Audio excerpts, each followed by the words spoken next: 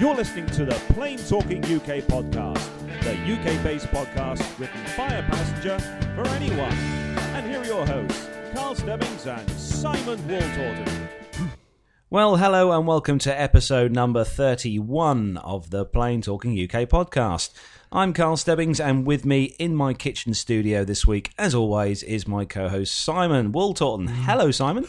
Hello, Carlos. It's been an eventful day. I've had dinner around Carlos's. His wife made me a lovely snack, or should I say a full meal, with a small glass of red wine and all the trimmings and salad and everything else. You've been well and truly spoiled this evening. I have. I'm just I can get used to this coming around here. I ain't got no hurry whatsoever to do anything else apart from podcasting at the moment. So as we record this episode then, episode 31, it is the 10th of September. And the time is 10 to 9 in the evening. Bit of a late one, Simon. It's a bit of a late one. It's a bit of a dark one. The nights are pulling in as we speak.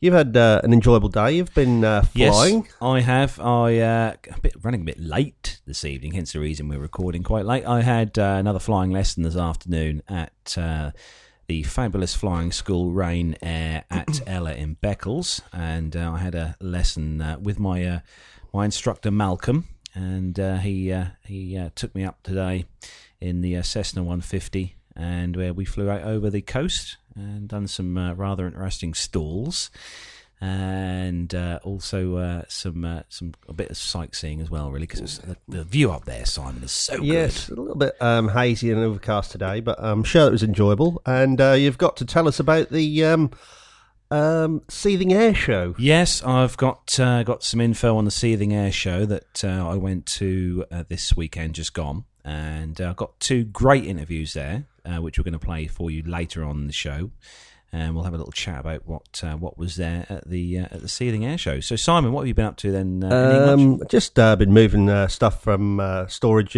back home and a few other things. I've been working quite a lot, extra days, but we've got some.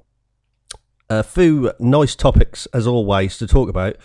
We've got the Duxford Air Show this weekend. We've got some stock press news, which we'll give you an update shortly. We have some awesome news. And also, hopefully, I'll be going to the Southport Air Show in, I think it's about the 20th of this month. We're going on the Sunday. I may take the children. Haven't decided exactly yet. But also, I've just found some news, which David Harris has actually sent me, and it's on the Biggin Hill 2015 Air Show. They've applied for some aircraft already, so that's looking very interesting, and I think if that's the case, Biggin Hill's on next season. We'll be going, Carlos. Oh, definitely. That was great. We enjoyed that this year. Yeah, so I love the Biggin Hill because it's a nice little family airport, isn't it? Private airport, and lots of nice aircraft to see flying in and out of there, as well as all the usual air show circuit aircraft there. But as we speak, we're drawing fast to a close on the air show, so get your air shows in for the next few weeks as we speak. And I've just noticed, Carlos has given me an update on this about the normal October air show at Duxford. There is no listing for this, so I don't know whether it's actually taking place, but we will dig deeper into this to find out more, because many years, including last year, I have done the October air show at Duxford, but it's not showing, as I said, so we'll look into that, and I think it's time to crack on with the show, Carlos. Yes, certainly is. We're going to kick off the show, as we always do each week, with our rundown of the aviation news and airline and airport news from around the UK and the world. So if you're ready, Simon? Yeah, let's go. Let's go.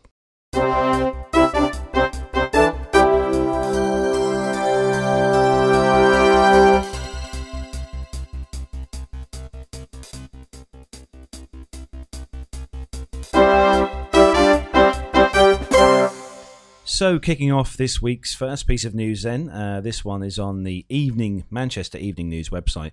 Virgin Atlantic take over flights between Manchester and Atlanta.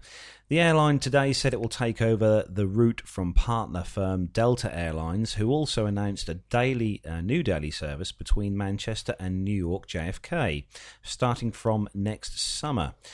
The Virgin Atlantic has launched a daily flight between Manchester and Atlanta as part of its plan to grow its profits.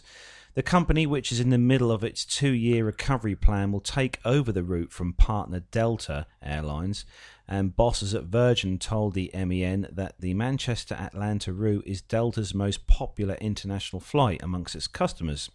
As a transfer of options, Delta will fly one of Virgin Atlantic's existing London Heathrow-Newark services. Delta will also launch a new daily service between Manchester and New York JFK from next summer. Virgin Atlantic Chief Executive Craig Krieger said the plans are centred on strengthening its network and investing in customer experience.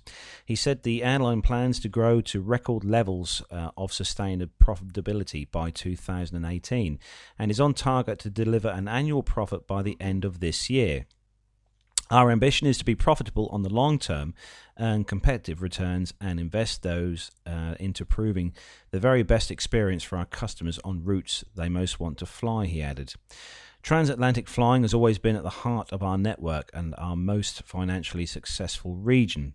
Today's announcement allows us to play our strengths and focus our network on routes between the UK and US, as well as other critical global destinations that are most important to our customers. Ken O'Toole, Chief Commercial Marketing Officer at Manchester Airports Group, MAG, said that Manchester Airport is delighted to welcome the news today about the strength of Virgin Atlantic's and Delta's partnership and having a positive effect over here in the northwest of the country. Plus the additional Manchester JFK service operated by Delta, it now gives Manchester Airport 3 daily flights to New York. This clearly showcases the increasing need for demand to travel between Manchester and New York, which is a testament to the ongoing Fly Manchester campaign. As our passenger numbers continue to grow, we strive to provide a wide and diverse range of international destinations to the 22 million people in our catchment area to ensure they have a wealth of routes available from their local airport. So, Simon, another route then taking off there between Manchester and Atlanta. Yes, and I can most probably, we've been talking about code shares quite a lot. I would imagine Virgin Atlantic will possibly keep their name on the flight, this flight with Delta, and they will both code share, like most airlines do. If they do buy routes off each other, they still have their name embossed on the tickets. I'm still yet to fly Virgin, but I will. Yes, I'll get round to it at some point. You need to, but most probably the ones that they've taken over from each other will just have the Delta logo on as a code share, so they'll still be able to use that. But that's a way of sharing more routes by having a code share. So, next piece of news then, Travel Mole. Monarch Airlines in the UK here has introduced a share button. Monarch Airlines has introduced a share button on its booking process so customers can tell their friends and family what they've booked. The social media share button lets customers share their Monarch booking confirmation via Facebook and Twitter and see even their recent flight searches. Monarch hopes the initiative will create a holiday envy among family and friends, and with links back to the Monarch website will encourage them to book as well. Ian Chambers, head of retail and online at Monarch Airlines, said, with this social media sharing tool, Monarch customers can now keep their friends and family in the know throughout the whole booking process. From initial planning stages at night through to the booking confirmation process of the whole stage. And this is a new piece of news. This one's just come out this week, so that's something that they've added to their site then, Simon. Now, would you want to know it, or let everyone know where you're going and when you're going on not holiday? Really, no. I don't think I'd want everyone knowing where I'm going, or family, I suppose. You'd tell anyway when you wouldn't need a share button. But I suppose for those who want to sort of, brag to their friends, I suppose, I'm going here on holiday next week. That would be a good idea, I suppose. Yeah, so you can sort of make your friends envious, like yes. me. Yeah, I have just told Simon this evening that I'm going back to Oman next month. Yes, that's lovely, isn't it? That's lovely, listeners. What do you think? Yes, I'm going back to Oman next month for just for a week. just to see some friends out there, which I'm looking forward to. Just in the process of trying to research flights to try and book with an airline. Well, not an airline we haven't flown before. I'm trying to book with a different aircraft I haven't flown on before, which would be nice. So next piece of news, moving on, is on the Travel Mole site. And more airlines are reporting strong August figures. EasyJet carried 6.6 million passengers in August, an 8.4% jump from the previous year. Its load factors for August were 94.2%, up from 92.8% in August 2013. In the year to date, EasyJet passengers numbers have risen 6.4% to 64.3 million, while load factors have risen 1.1 percentage points to 90.3%.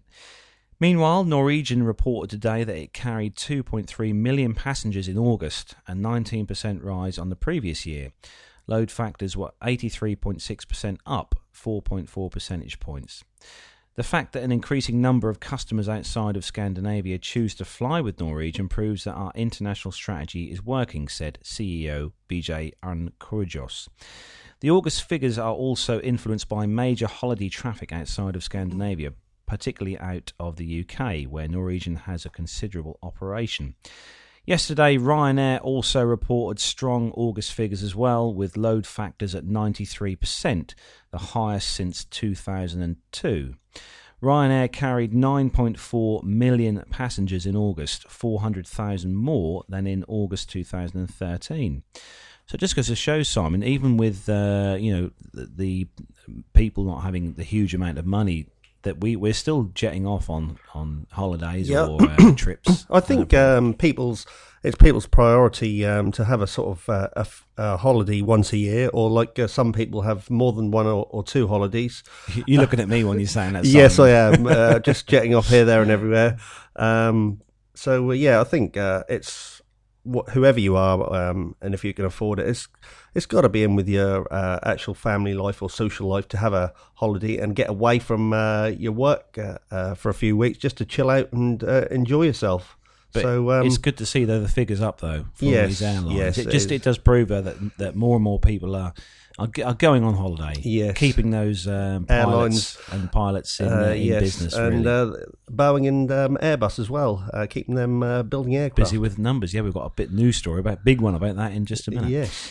So next piece of news on the Star website then. British Airways Boeing 787 Dreamliner takes to Yorkshire skies. Aircraft enthusiasts in Yorkshire have the chance for a close-up look at British Airways' most technologically advanced aircraft. The Boeing 787 Dreamliner this week made several low passes over the runway at Leeds Bradford Airport. British Airways has been working closely with Leeds Bradford Airport to enable an 8-day pilot training exercise to take place, which involves the aircraft flying down to just 200 feet above the main runway. Although the 787 won't land, British Airways customers from Yorkshire can still fly in it by connecting from Leeds Bradford via Heathrow to Toronto, New York, Newark, Austin in Texas, Hyderabad, Chengdu, Philadelphia and Calgary, and from next month to Chennai in India. British Airways has ordered 42 787 Dreamliners, which will arrive over the next few years. There currently are 8 in service. Dave Sporat, the British Airways Assistant Flight Training Manager for the 787, who is on the training flights over Yorkshire, said, "We are extremely grateful for the opportunity to do some instrument approaches to Leeds Bradford Airport as part of our new Boeing 787 training program. Our flight crews are trained to handle a wide variety of potential problems and need to practice and rehearse procedures to ensure they are ready to handle any situation." Tony Halwood, Aviation Development Director at Leeds Bradford Airport, added, "Leeds Bradford Airport welcomes the arrival of the British Airways Boeing 787 Dreamliner in the skies above Yorkshire. Many of our passengers are taking advantage of flying on this technologically advanced aircraft when they connect onto British Airways long-haul services to USA, Canada, India and China from Heathrow. The opportunity to see the new aircraft flying at 200 feet above Leeds Bradford's runway will be an amazing sight for enthusiasts and travellers alike. The 787 offers huge benefits, including a whisper quiet cabin pressurised 2,000 feet lower than other aircraft, who are usually pressurised at 6,000 feet, allowing customers to arrive at their destination feeling more refreshed and less jet-lagged. Its smooth ride technology also provides extra comfort during any turbulence. Bespoke mood lighting is in every cabin and can be set to reflect the time of day, helping to lull travellers to sleep at night and wake them gently during the morning. Customers can also enjoy the largest windows of any commercial aircraft, offering views of a horizon from every seat, or relax watching British Airways' new in-flight entertainment system, which features more than 1,600 hours of programming. The 787 is also extremely fuel efficient, burning 20% less fuel than other aircraft it replaces. So, Simon, I wish I would have loved to have been there and seen that at 200 feet above the runway. Yes, really nice. Because I've seen the Dreamliner flying around, but it'd be nice to see that. Although it's not going to land, so no. But that's nice. Pilot training is a good idea. Yeah, Pilot training. Just take them up there. That's really good. So next piece of news then on the BBC News England site. This one is regarding a Jet 2 passenger jet that had a slight emergency landing, and passengers had to escape along the wing. Passengers on a plane that made an emergency landing have described how they forced open a door and jumped from the wing.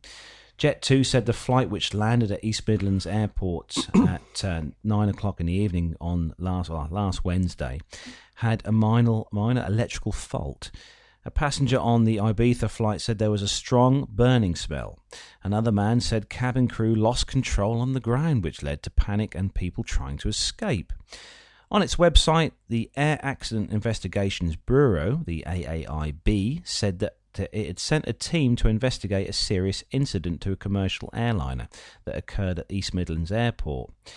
An airport spokesman said 3 other flights were diverted to Birmingham and full safety procedures were followed. The Boeing 737 jet can carry up to 150 passengers. Kyle Charles from Streley Village, Nottinghamshire, said, "We circled above the airport but tried and failed to land. We landed on the second attempt, and when we landed, it turned into sheer carnage." Mr. Charles said that a number of the cabin crew kept screaming over and over, "Get off the plane, everyone now." He said that the crew opened the main doors and the back and front of the plane where the inflatable chutes dropped down, but not the ones over the wings. His friend forced one of the doors open over the wing and ran onto the wing and jumped down onto the tarmac. He then helped other passengers who were running along the wings down onto the runway. Malcolm Yates, who was also on the flight, said that the intercom failed and there was no communication between cabin staff and the passengers in the air. "We soon saw the fire engines lining up," he said, "and you could smell the burning and strong electrical burning smell. That's when people started to panic and screaming to get off."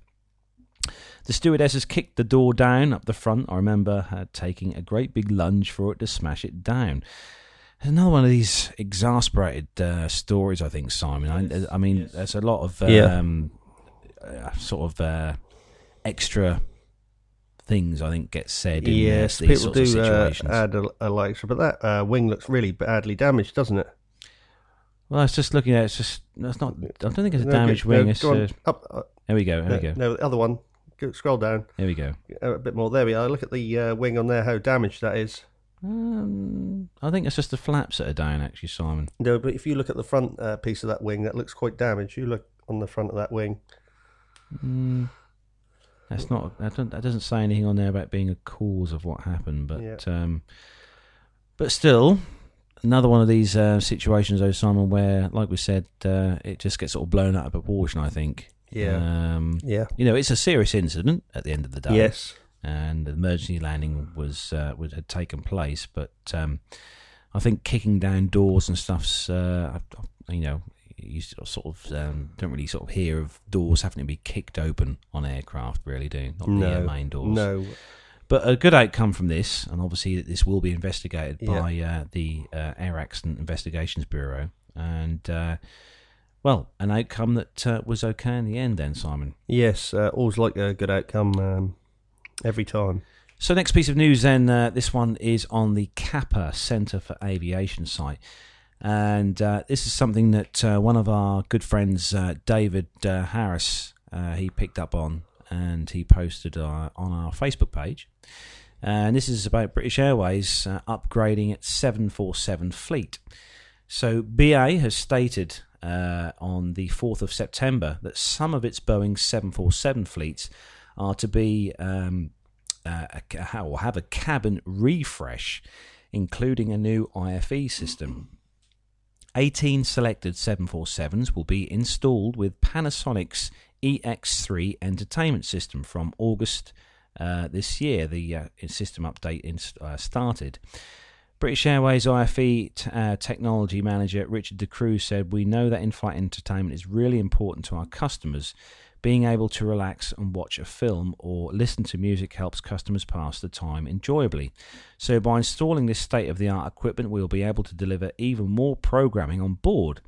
The refit, which will be carried out by British Airways engineers in Cardiff, will include a cabin interior refresh, bringing the 747s more in line with the fleet's newest aircraft. New seat foams will be installed in World Traveller and World Traveller Plus, and new style seat covers fitted to improve the appearance and match those on the A380 and 787. Carpets and curtains throughout the aircraft will also be replaced to the new aircraft colour palette. Aircraft cabin interiors manager Catherine Doyle said that our customers love our new aircraft, and we want to refresh the 747s in line with them, as we know the aircraft have a special place in many of our customers' hearts. These aircraft will get some well-deserved TLC and improvements and will be really noticeable to our frequent flyers." This is good news, Simon. This at least shows that the 747's got a few more years left with BA, yes, rather than all being sort of phased out. I don't like aircraft being phased out too quickly. I just like to. I love the 747 fleet, and it'd be nice to just get them upgraded every so often, keep them going as long as possible. And I mean, they're an old aircraft, but they're still a good workhorse. The 400. When did that first come out? Oh, blimey! I'd have to look on Wikipedia for that, Simon. But they're an old aircraft, but it's good to see they're still going. It's good to see they're still, definitely. So next piece of news, moving on then, on the buying business traveller site.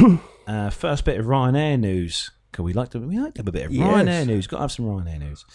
So Ryanair promise more legroom after a $22 billion Boeing order.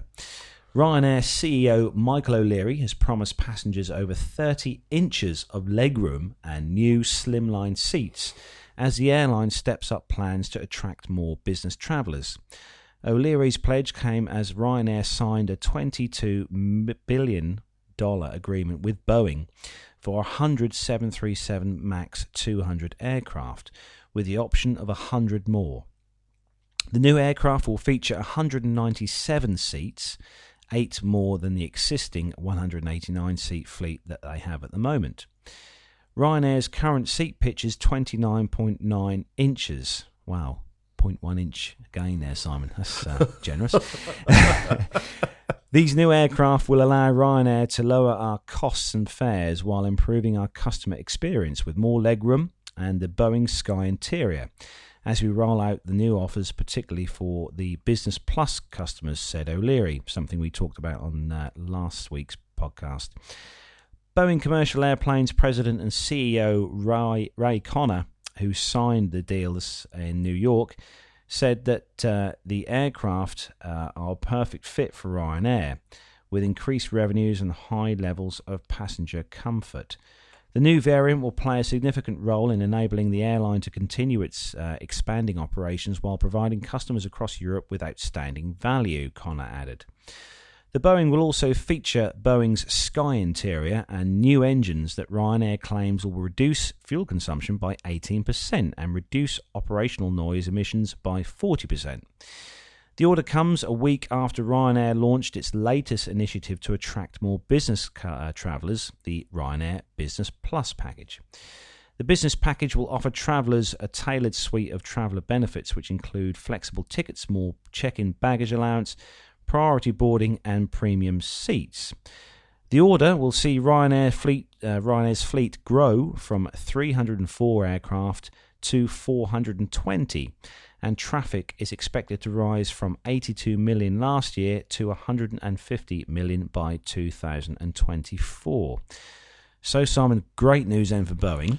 Yes, this aircraft, I did read this because I have to say thanks to David Harris as always, because he has given us info, because I'm getting that posted on our Facebook pages, aren't we? And it was always nice to get these pieces of news. It's just nice to update everybody on all the coming things that are happening with the airline industry, and it's just nice to get the aircraft, especially Boeing, to have another sort of order from Ryanair. Ryanair does seem to be having a lot of orders with new aircraft and upgrade specials. But this, I was reading about this one. This is a 737 MAX 200. Now, is that a smaller version than the 800? No, the MAX is slightly bigger. It's scheduled for first delivery in 2017. And just looking here on the development of it, it's a bigger aircraft by 8 seats. Yep. 8 more seats. And has a unit cost of... it's quite cheap. Comes in at $113 million per aircraft. It's also got the new wingtip devices as well. Now this, I'm looking at this photo, which I can just see here, and I've seen a larger photo. This is the double winglet or sharklet we were talking about, if you remember, a few podcasts back. Yeah, it's a hybrid blended winglet or wingtip fence with a raked wingtip that should deliver an additional 1.5% improvement in fuel economy. Well, that's which is good. Yeah. Also, the wingtip device as well is going to maximise lift as well, especially on the aircraft as well. So that could mean short takeoffs. Yeah, it will be short takeoffs. Just looking here as well, the 737 MAX is going to be powered by the new LEAP engine, which is a new engine which is being developed as well to bring more fuel efficient power to the aircraft, which is another good. So this is going to be a really, really good sort of more of an eco-friendly aircraft, then, Simon. Really, the MAX. Yes, yeah. So Southwest Airlines are going to be the launch customer for the 737 MAX. They've ordered 150 of those aircraft. And I'm just reading through here that the Boeing has said that the 737 MAX 200 is going to be a game-changer aircraft for them. Mm-hmm. So all the best to Boeing. Let's hope this does well.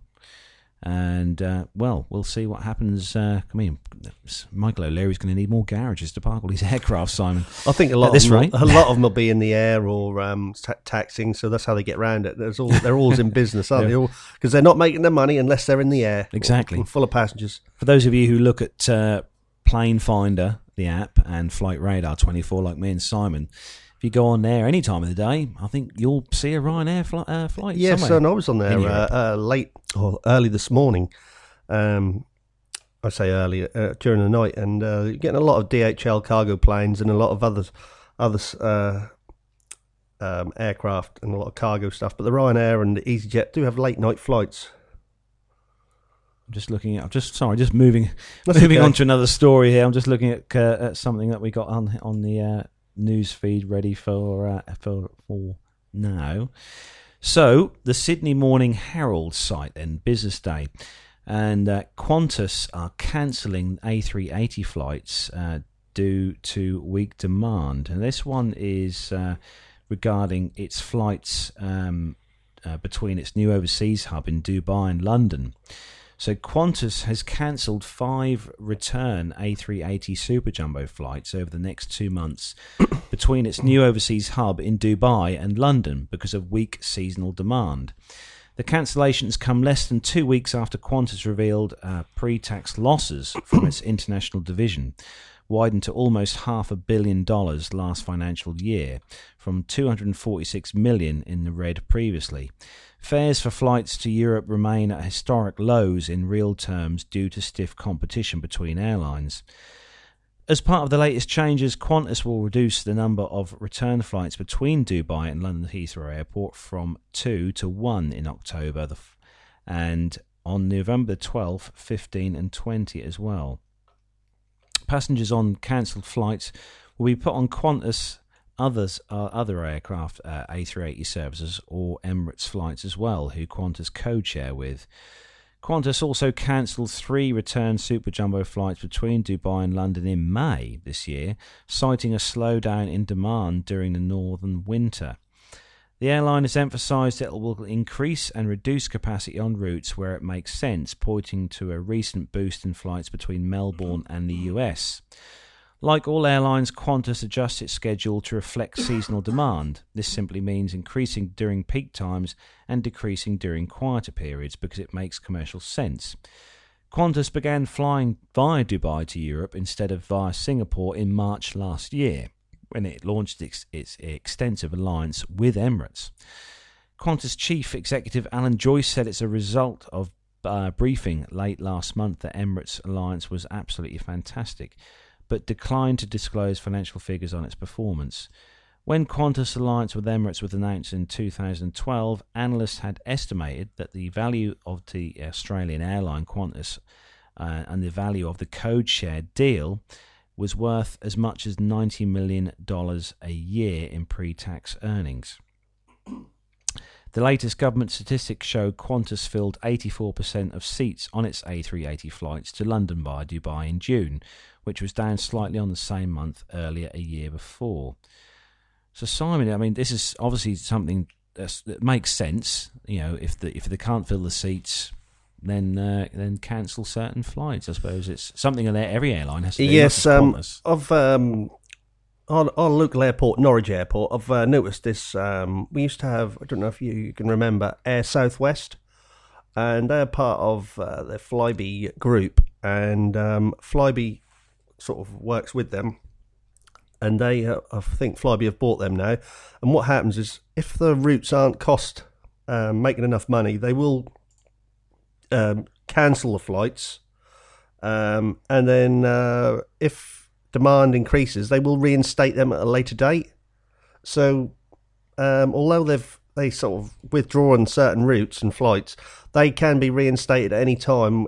It's monitored, and I know at September the 11th, quite a few years back, KLM pulled out of Norwich Airport just after that because the demand for flights went right down, and they were near enough completely out of Norwich Airport. And then they've gradually reintroduced all the flights, and they're now back to more flights than they've ever had. So this does happen, and they do monitor which routes are the most cost effective, and do change the aircraft or withdraw aircraft for that reason. It doesn't pay to operate an empty aircraft. No, it doesn't. No.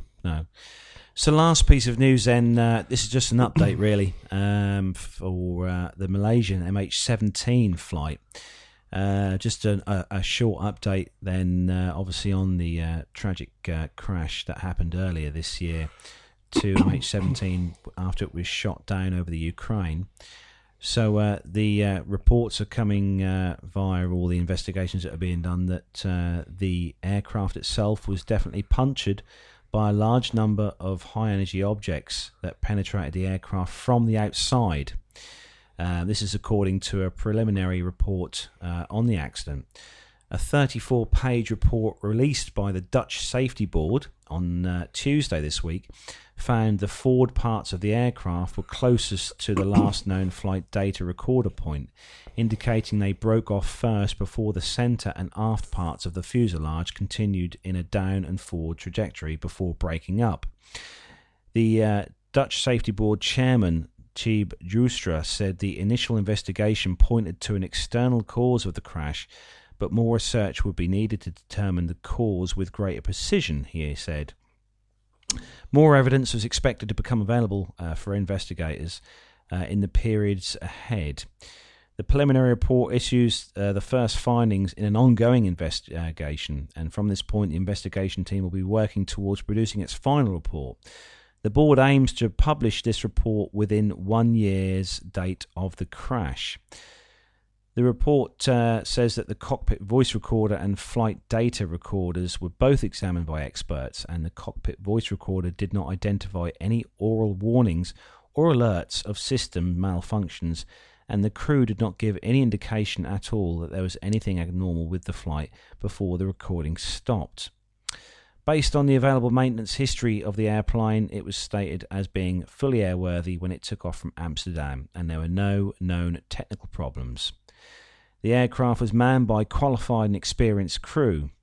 However, the Dutch Safety Board added coordinated access to the wreckage site by an international team of air safety investigators had not been possible as a result of the armed conflict in the area.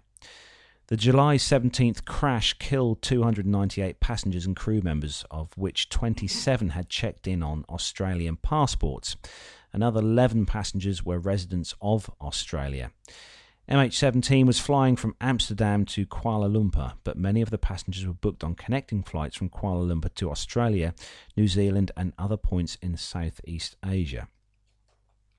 So Simon, just a quick update there then. We can see on the pictures on the site here that, I mean, I'm not an aircraft investigator, but you can see by the pictures there that the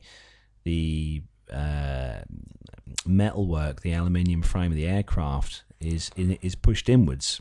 Yes, suggesting something puncturing the aircraft. I would have thought, is this the actual impacted point of the? This is many parts. Yeah, there's many parts. Because I would have thought if this was a missile, although I don't know much about this, looking at this piece of photo, we've got a lot of sort of large chunks missing. And I know the stuff, but these scrapes that are on here could have happened on the ground, and also could have got punctured by striking objects on the ground. So, but I would have thought it would have made a larger hole than that. Until I see more bits of the aircraft, I don't know if I could make a decision on what has actually happened. Well, according to one of the reports on here, the missile that impacted possibly exploded before it hit the aircraft, sending shrapnel into many pieces of shrapnel into the aircraft itself. A very sad thing, Simon. We've covered this story in a small amount of detail because it's quite a sensitive story. Yes. But let's hope that they do somehow find the full explanation as to what exactly happened and who exactly did it. Yes, yeah. So that's where we're going to bring the news for this week to an end. Coming up after this, we've got some news from Seething, from what I saw there this weekend, and two great interviews as well that I got while I was there. Simon's going to bring you his military aviation segment as well. And Simon's also got the rundown of the last few air shows. I hate it when you say the last few air shows of the season. I know, it's gone so fast. It has. Oh, you've took the words out of my mouth there, and I do get a little bit emotional. But I think we've got a few things planned with our friend David Harris, hopefully coming up once the air show season is out of the way. So fingers crossed, we'll still have a little bit to look forward to and stuff. So we're going to come back to you with those bits after this. Don't forget, you too can contact the show and leave your messages for Simon and Carlos. Contact them via their website at www.planetalkinguk.com or email them at planetalkinguk@hotmail.com.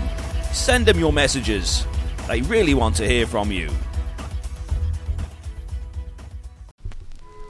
Aviation media has long been the domain of the newspapers and magazines. Well, not anymore.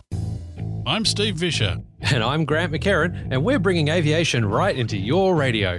Yes, we're making aviation cool and interesting for everyone. Hang on, aviation's always been cool. Check this out. How cool is this? Grant, turn that down. Here at Plane Crazy Down Under, we've got pilots, engineers, air traffic controllers, industry leaders, even politicians dropping by to talk to us about the amazing world of aviation right here in Australia and occasionally New Zealand as well. Wow, that's cooler than I thought, mate. Find us at planecrazydownunder.com, on iTunes, or lurking about on other people's podcasts just like this one. We've got crazy accents and lots of great aviation content. And we promise not to talk about the cricket. No, never. Not the cricket. Quack, quack, quack, quack.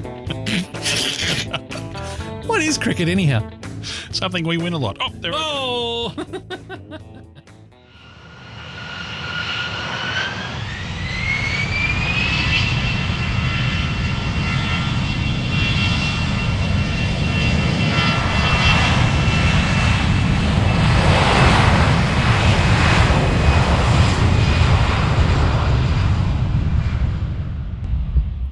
That's a bit low, Simon. Yeah, that was. Right over the kitchen, that one. Yeah. I hope I didn't wake the wife up.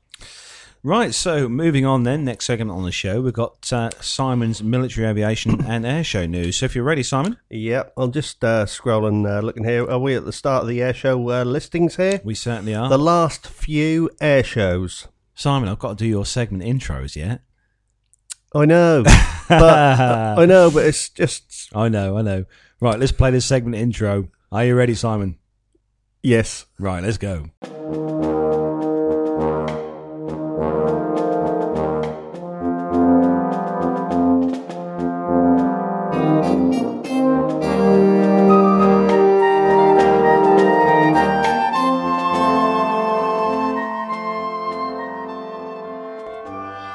So, eating a mince pie as I am now. You've just taken the words out of my mouth, because I was going to say you've given me my bit to do, because I know it's September and I'm getting excited again now because Christmas is coming and it's mince pie time. Christmas stuff's starting to appear in the shops. So once that's out of the way, then we get to the air show season again. So bring it on. Right, so with his military aviation segment, and to let me get on with eating this mince pie, I'll hand you over to Simon. Thanks very much, Carlos. Enjoy your mince pie. While I talk you through the very last bits of the sort of aviation news and air show news. Right, the Canadian Lancaster returns to RAF Coningsby after being grounded at Tees Valley Airport for 6 days. Now, I did mention this in the podcast, but last week. But obviously, it's been grounded. But they've actually sent a team up from Coningsby up there to get this fixed, because we've got the best people in the land. The guys from Canada know what they're doing, and obviously the guys at RAF Coningsby as well. So they do carry quite a lot of parts, and these are really old aircraft. So I know they've perhaps missed out a few air shows or fly past, but it's up and running again, and it's good to know. And the team of volunteers are confident of resuming its display season of the Battle of Britain Memorial Twin by the weekend. So problems with the engine forced the crew of the Canadian warplane Heritage Museum aircraft to make an unscheduled landing last Friday, 29th of August, which was a few weeks ago. It meant that not only was the plane unavailable to fulfil its obligations at Bournemouth and Shoreham air shows last weekend, but the flypast in at 3 Lancasters event at the Lincolnshire Aviation Museum at East Kirby near Horncastle on Tuesday, September the 2nd, was also cancelled. But the CWHM's marketing manager, Al Mikaloff, confirmed that the BBMF's replacement engine had been fitted on Tuesday. So, as I said, the good old Battle of Britain Memorial flight from Coningsby, the guys there have actually fitted the spare engine to keep that flying. It says, we are aiming to be over both the Scottish Air Show at Prestwick and the Portrush in Northern Ireland coming Saturday and Sunday, 6th of September and 7th of September. Which was this weekend, wasn't it? Just gone. Just gone, yes, yeah. That's good. At least they got that aircraft sorted, really, because that's a highly important aircraft. It will be going on a major service and overhaul as we get it ready, or as they get it ready in the next few months to get it back to the Canada, which is a shame, because I don't think we're ever going to see this happen again, because it's so time consuming and so costly to get this over here. But it's been a bit emotional, and I'm hoping to see it before it actually disappears back to Canada, flying with the BBMF. Right, the next piece of news is Turkey receives its penultimate AEW and C 737. Excuse me while I'm eating a piece of cake.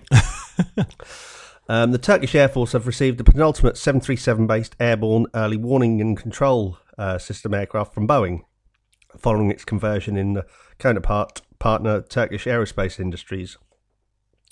Boeing said the third aircraft had been delivered via Ankara's Peace Eagle program and was delivered on schedule on the 4th of December at the Air Force's Konya Air Base.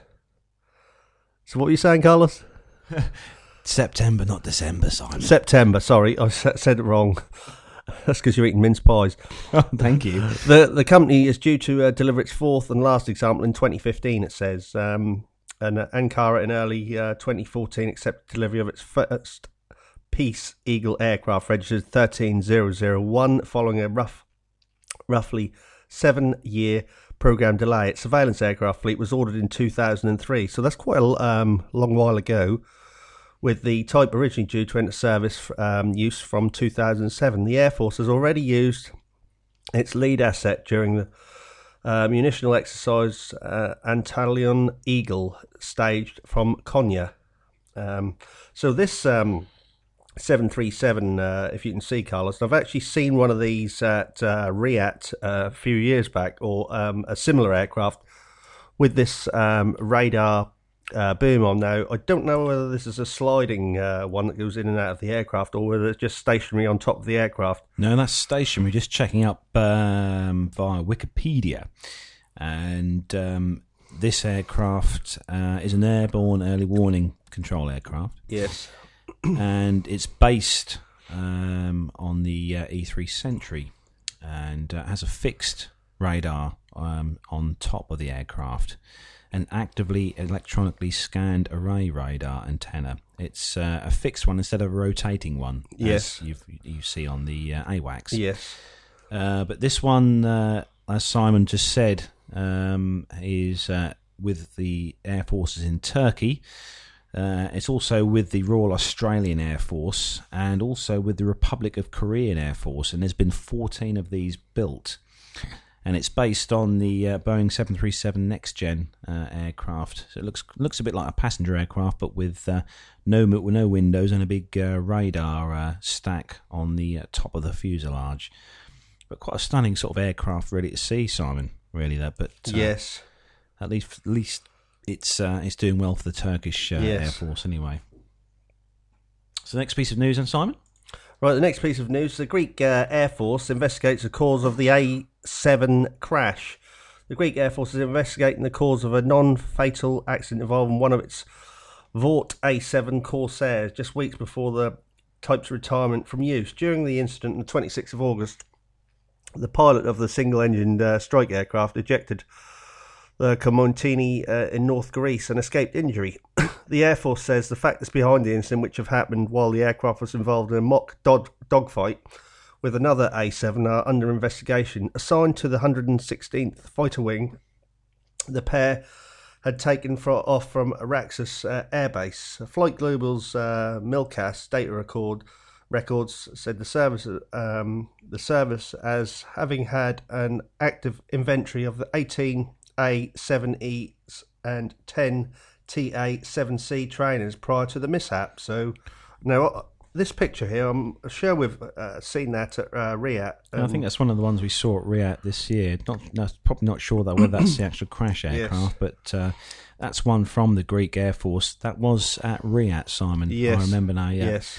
That's quite an old aircraft, the A7 yes, Corsair. Yes, they're the only remaining operators of the A7, so... They were produced between 1965 and 1984, and there was just over 1,500 of those built. But they were introduced into service, Simon, in February 1967. Wow, that's before I was born. And quite old. But they primary users then were the US Navy and the US Air Force, the Portuguese Air Force, and as Simon's just been talking about, the Hellenic Air Force in Greece. And just as we like to give money costs here on this podcast, I should say, that aircraft had a unit cost of $2.86 million if you wanted to buy one, Simon. But quite a stunning aircraft to see. Yeah, so it looks a little bit like the Lightning. Yes. Yeah, the English Electric Lightning. Yeah, It looks a bit apart like from that. that air intake at the front, but it does look fairly similar. With a huge tail. Looks like it's got a huge tail. It does. So, Simon? The next piece of news, Pakistan receives its last upgraded F-16Ss.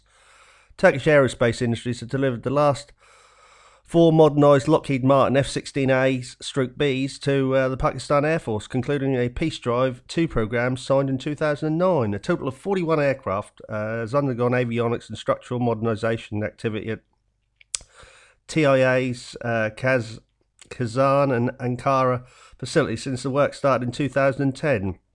This involved the replacement of more than 1,300 parts, with each aircraft taking around 6 months to update. God, that's a long while, isn't it? 6 months per aircraft.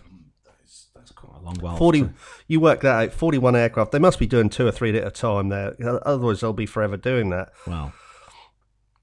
So that is such a long while. Meanwhile, Pakistan has sent 6 F-16Ss to Konya Air Base to take part in Anatolian Eagle series exercise, which is due to conclude on September the 12th, which is, I think... That's this weekend. This weekend. The Turkish Air Force has allocated 27 of its F-16Ss along with Boeing, with a Boeing 737 airborne early warning system and a control system aircraft and 2 Airbus helicopter AS-532Ss. So there's quite a lot of...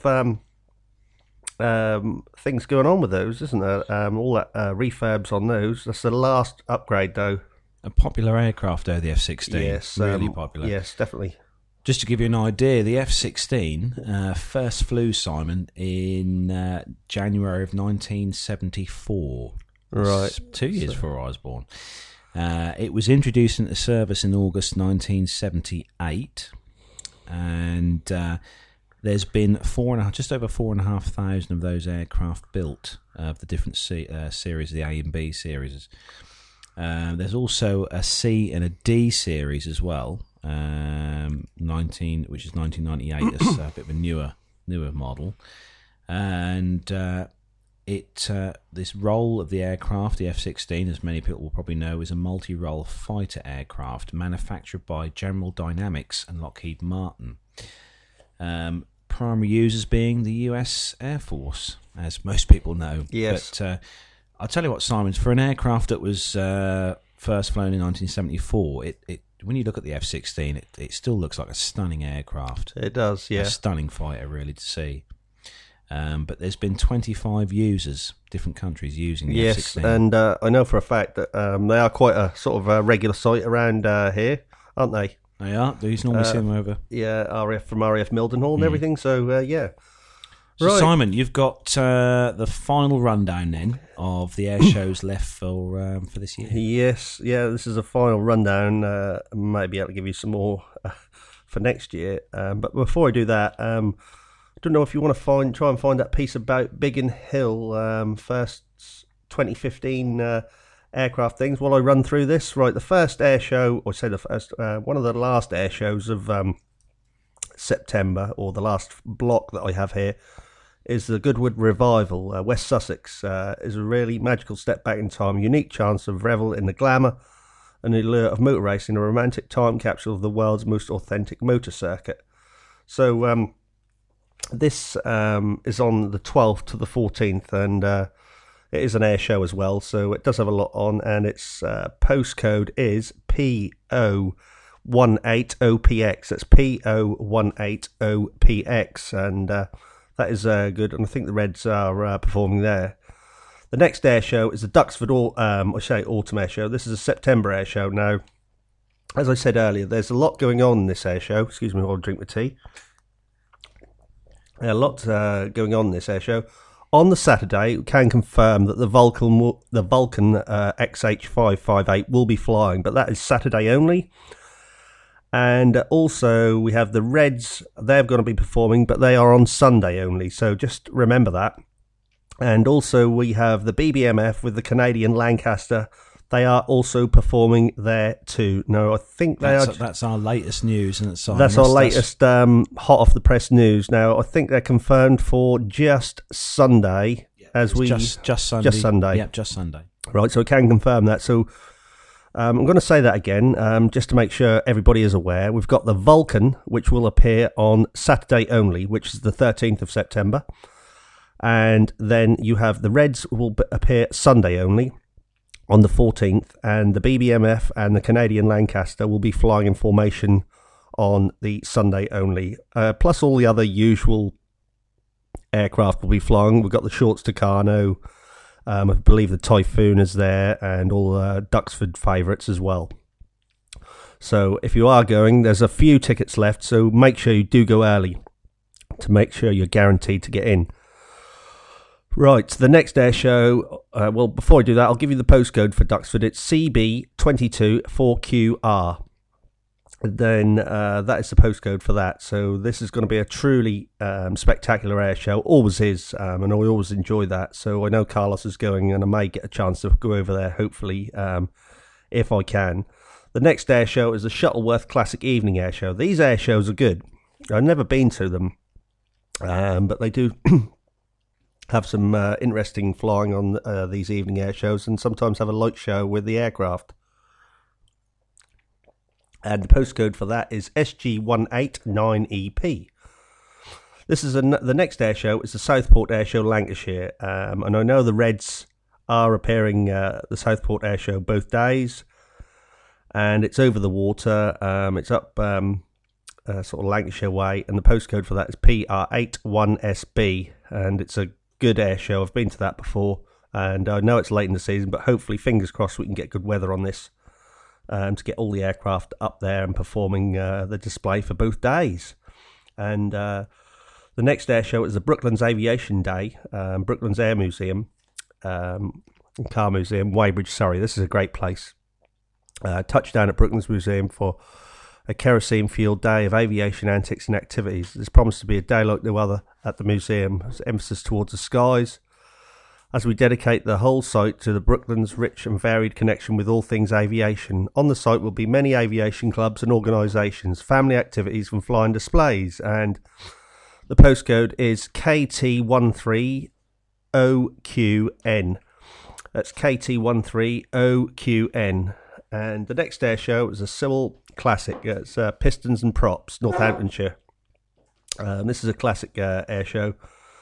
And celebrating classic vehicles as well, and both on the ground and in the air. Enjoy some high-octane live action, amazing aerial displays, breathtaking classic vehicle displays, great family entertainment, vintage and classic traders. And the postcode for that is NN6OBN. NN6OBN. Now, I have a cancellation here. This has been cancelled for quite a while now. It's such a shame. It's the Windermere Air Festival Cumbria. I've been up here many a times on the Glebe at Windermere to watch this, and it's a fascinating display, but it's a shame that it's most probably down to costs,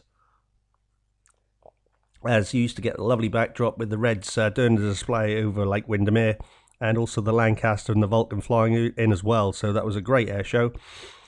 But it's a shame that it's been cancelled. The next air show is the 27th and 28th, which is the Old Buckingham Balloon Festival.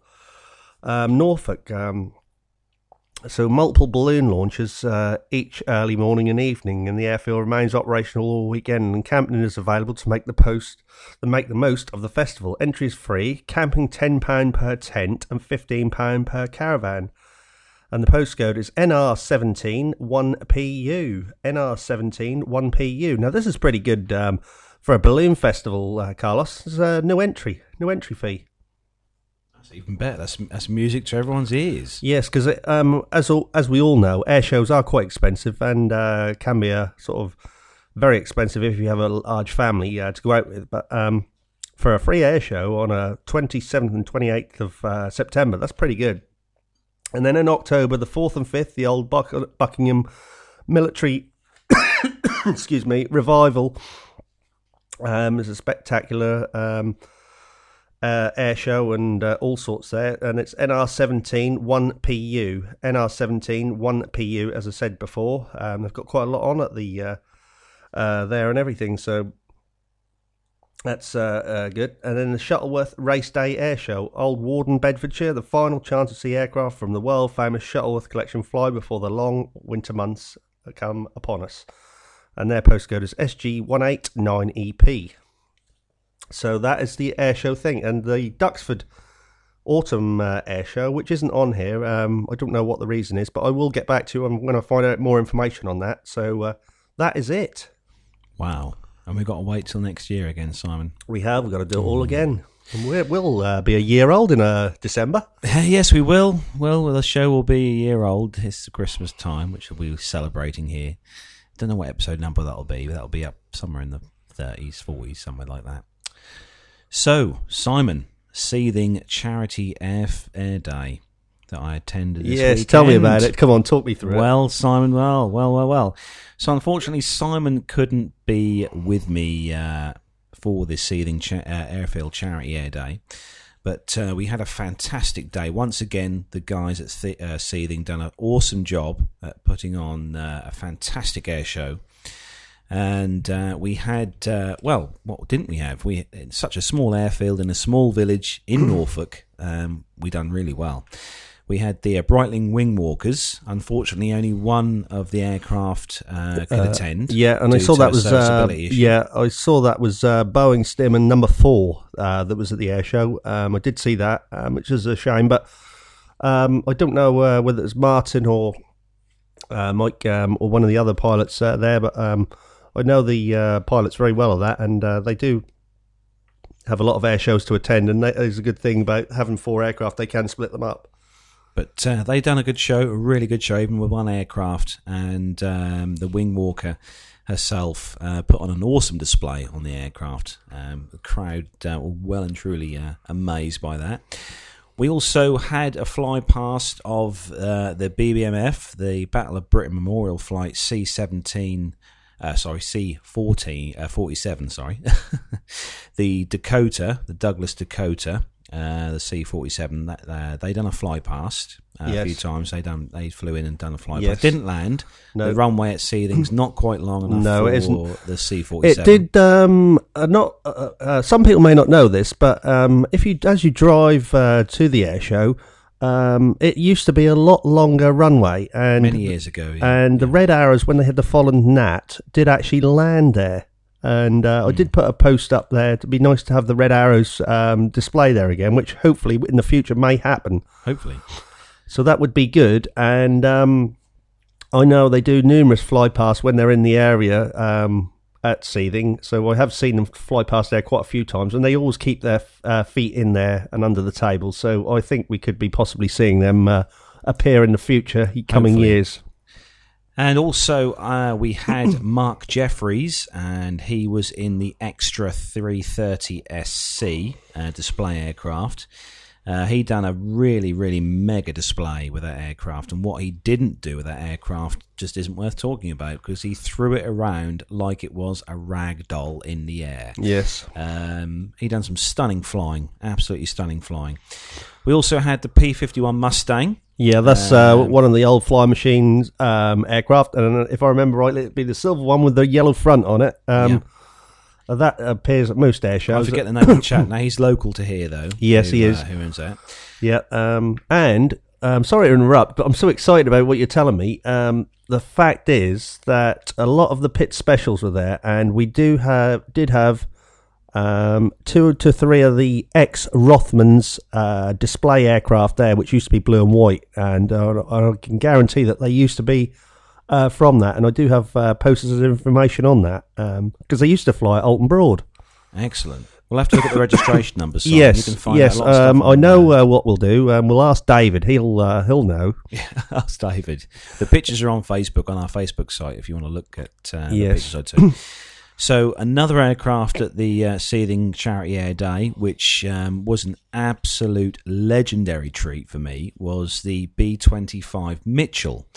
That was flown in by a Dutch crew that is based over there in the Netherlands. I think it is. That's one. Yes, I know him as well, because he gave my daughter a mini set of carved hand clogs, a key ring. So he was an ever so nice gentleman, and I don't remember his name, but that was this year. Now, they actually managed to land the B-25 Mitchell at Seething, Flippin' heck. which used quite a considerable amount of runway, but they did get it in, and they actually taxied that right up to the front row of where the public was standing.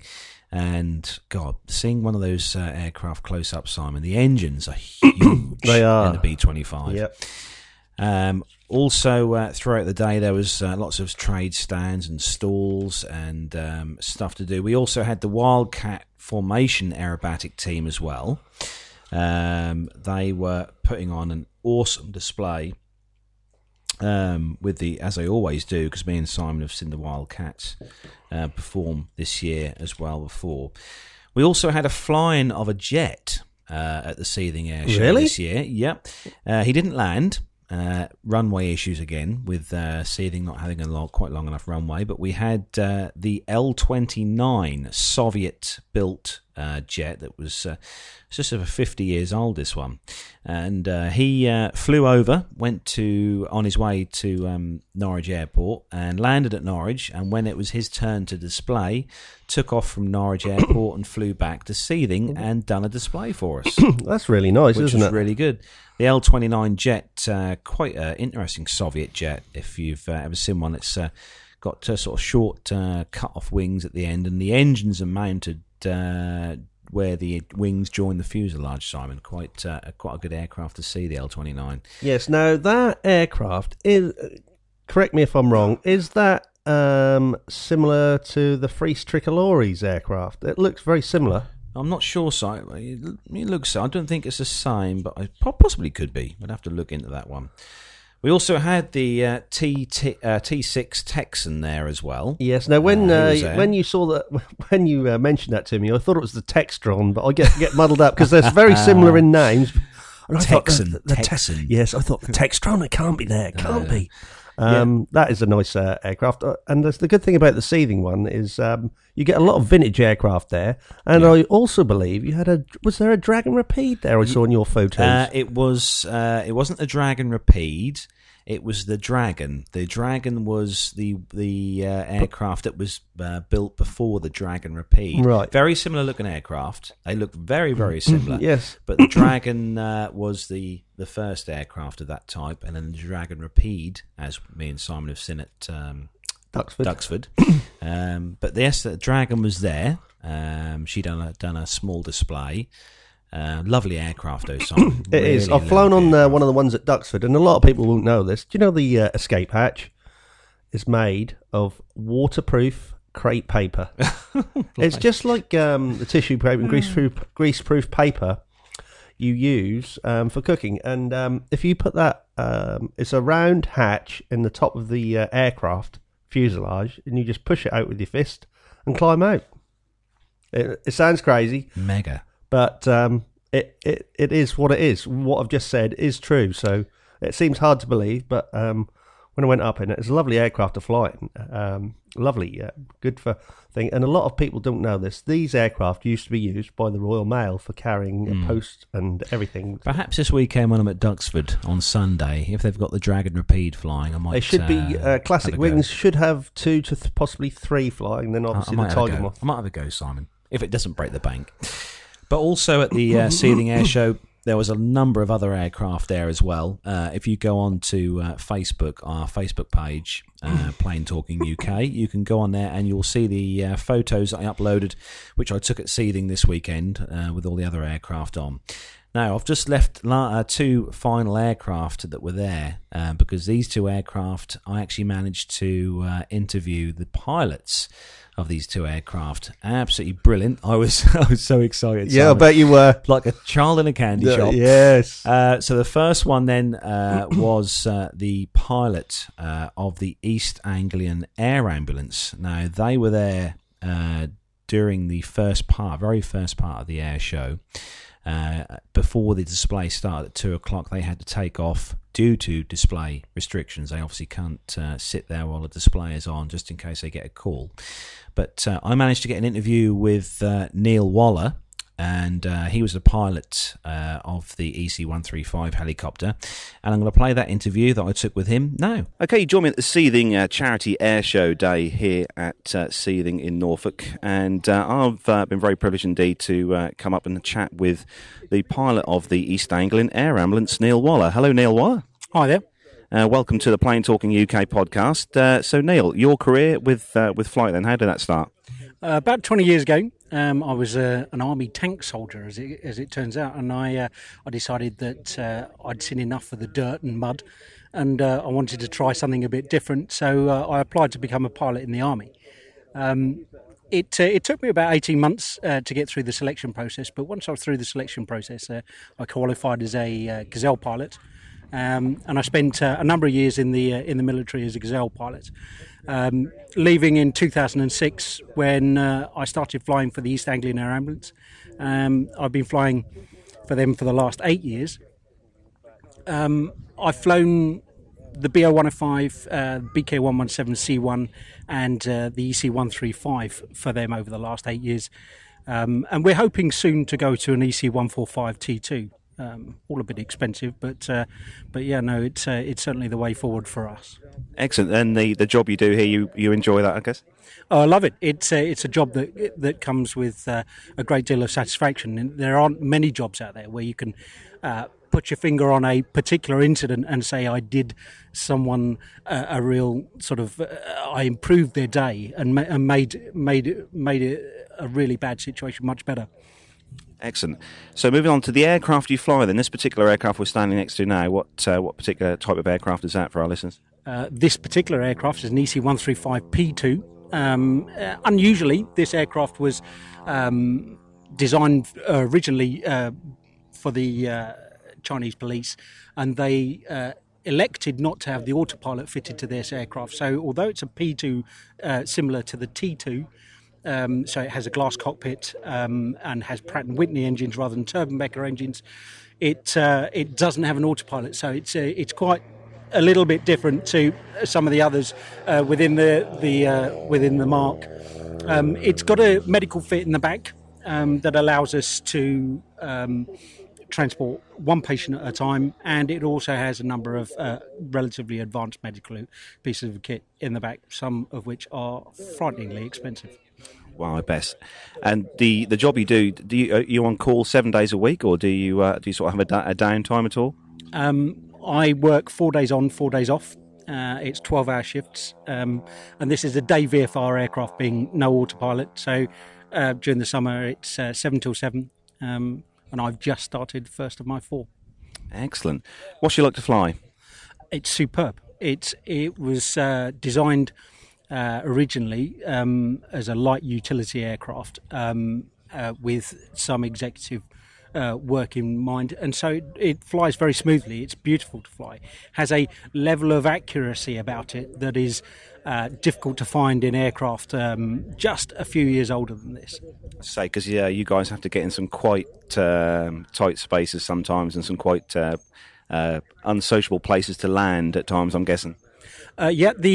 From the tip of the blades at the front to the tip of the tail, it's 12.5 metres. We times that by 2, gives us the D measurement, the 2D measurement for the aircraft. So we can put it in a 25-metre circle, which kind of equates to about the size of a tennis court. Excellent. What's the top speed of the helicopter itself? We cruise at 135 knots, top speed 145 knots, depending on air density, etc. Oh, wow. So your future then, what do you see for yourself? And are you going to stay with the East Anglian Air Ambulance now for years? Or? Yeah, I have no plans to do anything but fly this. It's a great job. It's a fantastic job, in fact. Excellent. Do you do any flying yourself in your downtime? Sort of, no, none at all. This is more than enough. So it takes up all your time being with you're flying this helicopter. Excellent. So what's your plans for today? Are you going to be here for the entire air show? No, unfortunately, due to the nature of how we depart and so on and so forth, we can't be here when the displays are on, so we need to be gone before the flying display start at 2 o'clock. Excellent. Well, thanks, Neil, for your time. Thanks for joining us on the Plain Talking UK podcast. It's been great to talk to you, and we hope you have a good rest of the day and good rest of the weekend and the next week. You're very welcome. Thanks very much. Thank you. That was great to get that interview with him, Simon. Really good to talk to him. And what a fantastic aircraft. Does an awesome job saving many lives around East Anglia. And a brilliant charity as well, Simon. Really good charity. Yeah, that's a good charity. And you've got Anglia 1 and Anglia 2. And just to clarify this, you've got Anglia 1, which normally stays to the east of the region, and Anglia 2, which goes to the west of the region, Cambridgeshire, Peterborough area. And then the other one is Norwich, Great Yarmouth and Lowestoft area and north. Obviously, they're split down the middle of East Anglia because East Anglia is quite a big area for just one aircraft to cover, one helicopter to cover. So you have got that extra aircraft, and as they're based out of Norwich Airport. Yes. So the last interview I got at the show, and it was the pilot of the Pitts Special, and I managed to grab, and I tell you, she was then just getting herself a cup of tea, bless her. She'd done a display, and she put on a fantastic display, and I managed to get an interview with the pilot, Lauren Richardson. Now, Lauren Richardson is as we said, the pilot of the Pitts Special display aircraft, and she is only 27 years old, Simon. 27 years old. Wow. And she put a fantastic display on at the show, kept us all totally engrossed in the display. She's done some pretty scary flying, Simon. She's flying sideways. And yes, I can imagine, because the Pitts Special is a lovely aircraft, and I really enjoy watching this. I've actually seen that a few weeks ago. I don't know if it was at Cromer or somewhere I was on the coast, and it flew past. I think it may have been Cromer.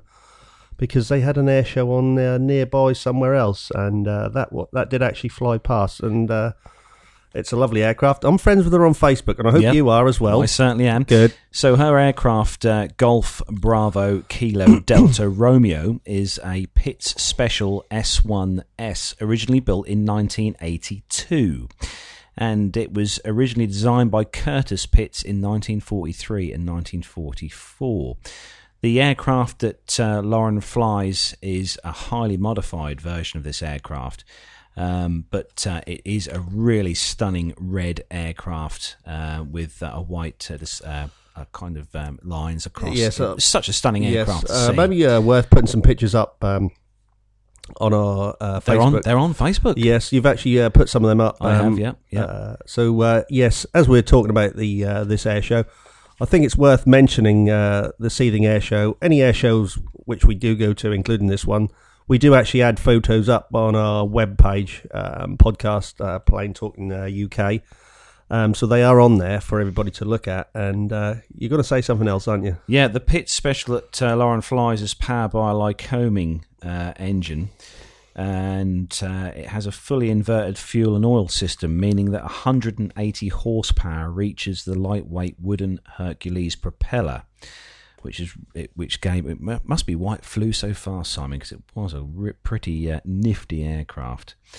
But as I said, I managed to grab Lauren for an interview for the show. She was really good, and she had loads of interesting information. So we're going to play that interview for you now. Okay, so you join us then for my last interview then at the Seething Charity Air Show Day here at Seething Airfield in Norfolk. And I'm standing here next to Lauren Richardson. Lauren Richardson. So you've very, very graciously allowed me to come and drag you away from the tea tent. You've got a nice cup of tea there on the go. And firstly, I'd just like to congratulate you on a fantastic display. You had the whole crowd totally in the palm of your hands for the whole display. How was the display for you? Oh, brilliant. It's always nice to hear that people actually enjoyed it, because it's very hard actually to really know how well it's gone from the air. I mean, you see people waving and clapping sometimes, but generally I find if I'm not really aware of how it went, it usually went really well. It was one of those, so yeah. Excellent. Yeah, we definitely enjoyed it. Got some great pictures. There's so many people taking pictures. I think you'll be well and truly famous on the realms of online entertainment. So a bit about yourself then, your background. How did it all start for you, your passion for aviation? It's kind of strange, actually. I mean, none of my family fly. I really am the first. But I can remember being about 10, watching the airliners flying over the house and wanting to have a go. And eventually managed to sort of start work and earn some money, and went and had flying lessons and learnt to fly once I basically got a job and got somewhere to live, and because my parents couldn't afford to sort of help me do that, so I went and learnt to fly.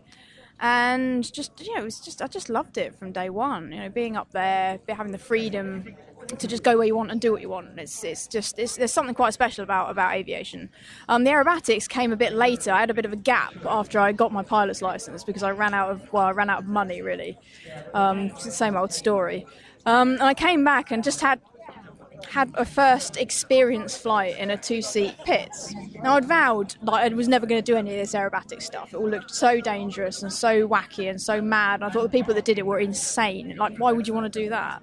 And I had a go, and something just changed there and then. The first loop, upside down, looking upwards at the ground, was kind of a weird moment, and very, very kind of inspiring moment, and just something in my brain changed, I think. And I started flying the 2-seater a bit more, and I learnt to do competition aerobatics and started competing in the UK in the 2-seater, and it just got too expensive, and I realised I wanted to pursue this and get into the higher levels of competition, and maybe even get onto the airshow circuit. So I ended up buying a single-seater.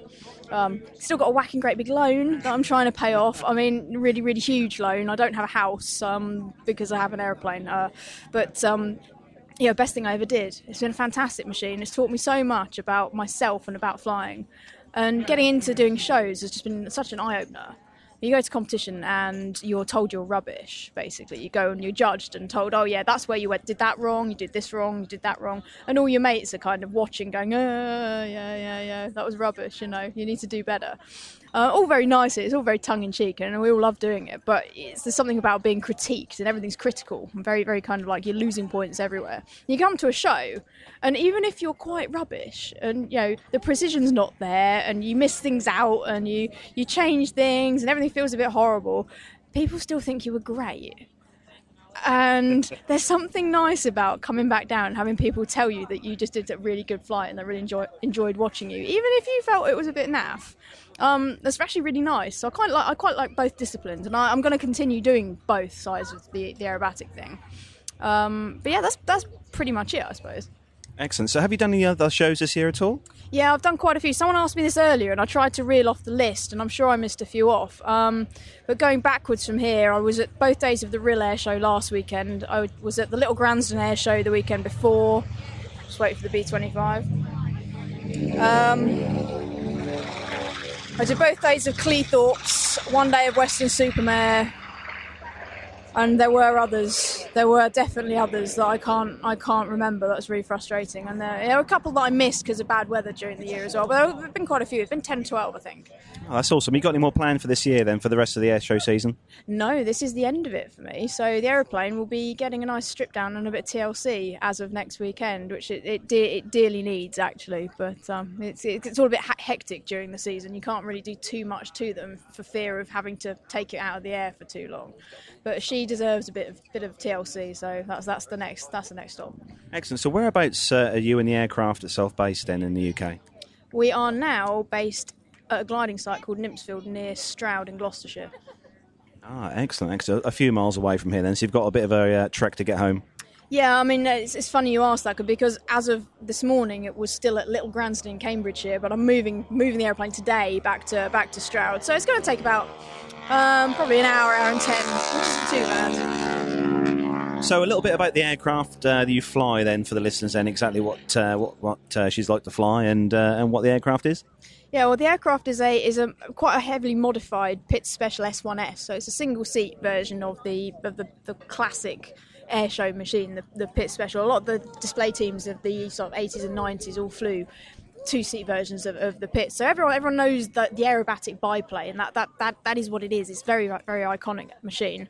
Mine's had a few modifications done to it, so it's faster rolling, it's lighter in pitch, and it's a bit stronger than a stock one as well. So it's quite a serious bit of kit, really. It's a wonderful thing to fly. It's super light, super responsive, but full of character as well. I mean, I fly extras and things occasionally as well, and as much as I love them, and certainly for competitive flying, there's nothing can beat a carbon wing monoplane.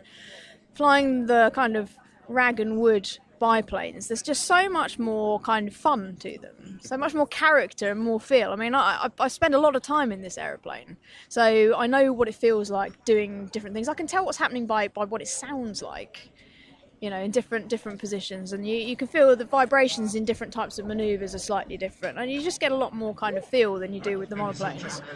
And it's just a beautiful, fun machine to fly. It's very uncomfortable for more than about 45 minutes. I mean, the seating position is not it's not a touring aeroplane at all. It's quite cramped, quite confined. It's quite a small cockpit, and the seat does tend to make your feet go numb after a while.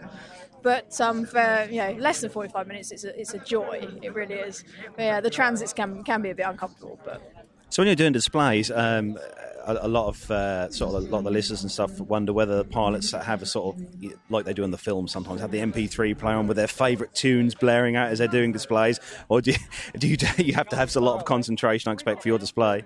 I listen to music in the aeroplane when I'm transiting, because it is so boring. I mean, a lot of people do go fly A to B just because that's what they enjoy doing it. For me, I get bored quite easily. It's not, as I say, it's not a comfortable aeroplane to go A to B in. So the music does tend to take a little bit of the pain away, which is great. But when I'm displaying, no, it's absolutely quiet, because I want to hear what's going on with the engine, and I want to be able to feel everything. I want as many senses to be tuned into what the aeroplane's saying as possible. So the music goes away, and it's just kind of down to business, really.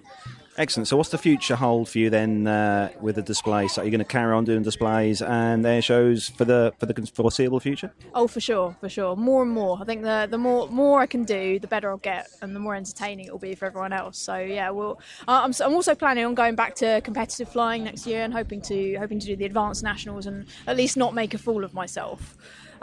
Which is the main aim. I'm not expecting to win, because the aeroplane's quite a long way behind some of the monoplanes, but I think I could do reasonably well. So I'll be doing a bit more of that, and hopefully bringing a bit more of the kind of precise competition style of figures into some of the display sequences. I've also got a few ideas for some new stuff that people aren't doing at the moment, which we'll see if I can make it work, and you might see some of that in next season. I'll tell you what, it's great to see. Obviously, a lot of our listeners are used to sort of seeing the guys fly the display aircraft and stuff, but it's great to see some women sort of display pilots like yourself. You being the first one we've interviewed on the show, so it is a privilege for us to have our first female display pilot on the show. Thanks for that.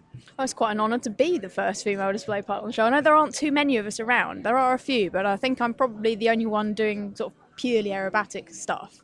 So it's a little bit different. But then we need more women in aviation generally, and I look forward to seeing more women in the pilots' tents at the shows. I really do. It'd just be great. But I mean, it's just like being one of the guys, really. Though it's no different. I'm not treated any differently, and I don't think I should be either. It's like, yeah. You've definitely got a job that I think a lot of people envy. I think they'd love to sort of be in your shoes. I think at one point in the display to sort of feel what it's like to be in that particular situation when you're flying those manoeuvres that you do, because some of them do look really, really gut-wrenching, the manoeuvres you do in that aircraft. Yeah, it's I'm very, very privileged to be doing what I'm doing. I wish it was a job. I wish it could be a job, but unfortunately I have to work 9 to 5 as well. To fund the flying, as it were. But there is something uniquely awesome and special about doing. So especially I've had a couple of moments at some of the seaside shows this year where you're flying over the beach, clear blue sky day, no wind, and you're following. You just pull around and you see all your smoke trails still there behind you, and and it's just the most amazing thing.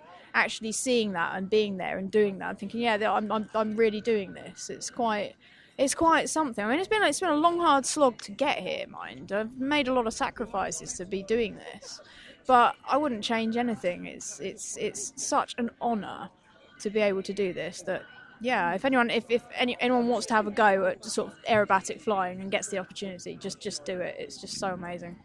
I'm currently actually going for my MPPL at the moment myself. Started 8 years ago, finished because of funds. I've started up again in the last couple of months. I'm now currently at 8 hours in the book, so I'm progressing slightly towards hoping to get my pilot's license. But have you got any sort of inspiration from not just for me, but for people who would looking at starting aviation to get their licence?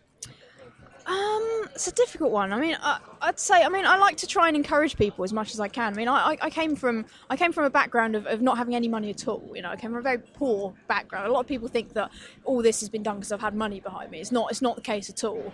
So I've worked for every penny that has gone into that machine. And I think a lot of people think that they can't do things because it's too elite or it's too difficult or there's too much to it. And the reality is, if you want to do something enough, and you're willing to try, I mean really try, then you can, you know. If you want to have a go at something to see if it's right for you, then just go and have a go, you know, just go and see, and if you fall in love with it, just follow it. Excellent. Inspirational words there for everyone listening to the show. So we're going to bring the interview to a close now. I'd like to thank you very much indeed for giving us your time here, and your tea has probably gone cold, and giving us the interview for today. And thanks again for a fantastic display. And we look forward to seeing you possibly at RIAT or Farnborough next year, or at Farnborough the following year. We'll see. I think the big ones might be a little bit of a way off yet, but we shall see. I mean, can I just say, if anyone's interested in what I'm doing and where I'm going... Anywhere on the internet where they can follow you. Yeah, absolutely. I mean, I'm very active on kind of social media. I like talking to people and engaging with people. And I like people telling me what looks good and what they think might be a cool thing to do. So the more people that give me ideas, the more stuff I'm going to put into the season next year. And people, it's great. So I have quite a large Twitter following, at groovy_nut. I've also got a fairly active Facebook page, is where most of the pictures go and all the cool videos and things, and that's facebook.com/The Aerobatic Project, which is also my website, theaerobaticproject.com, which is full of bloggage and my random thoughts about what's gone wrong or what's gone right and everything else. It can be quite interesting. But so please, if anyone's interested, do come along, give me a like or a follow, and make some comments. It's all good. Excellent. Well, we're going to post the pictures that I took from the air show today on our Facebook page, so you'll be able to see them on there.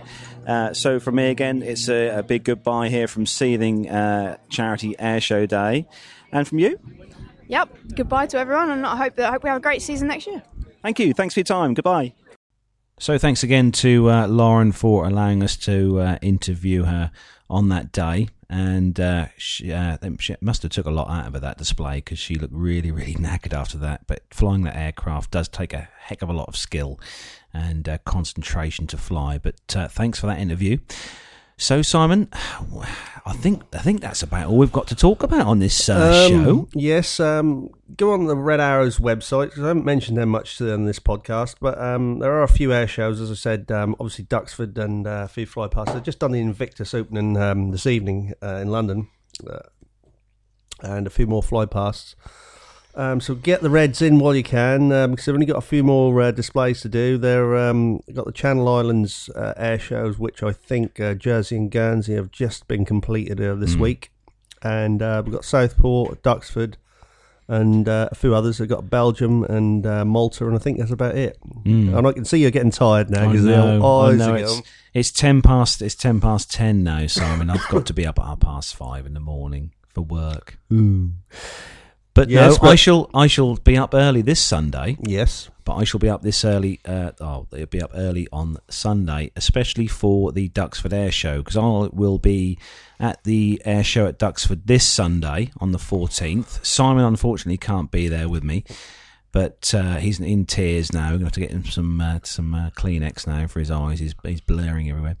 But no, I shall be there this weekend. I've got a friend of mine, Greg Sparks. He's coming with me.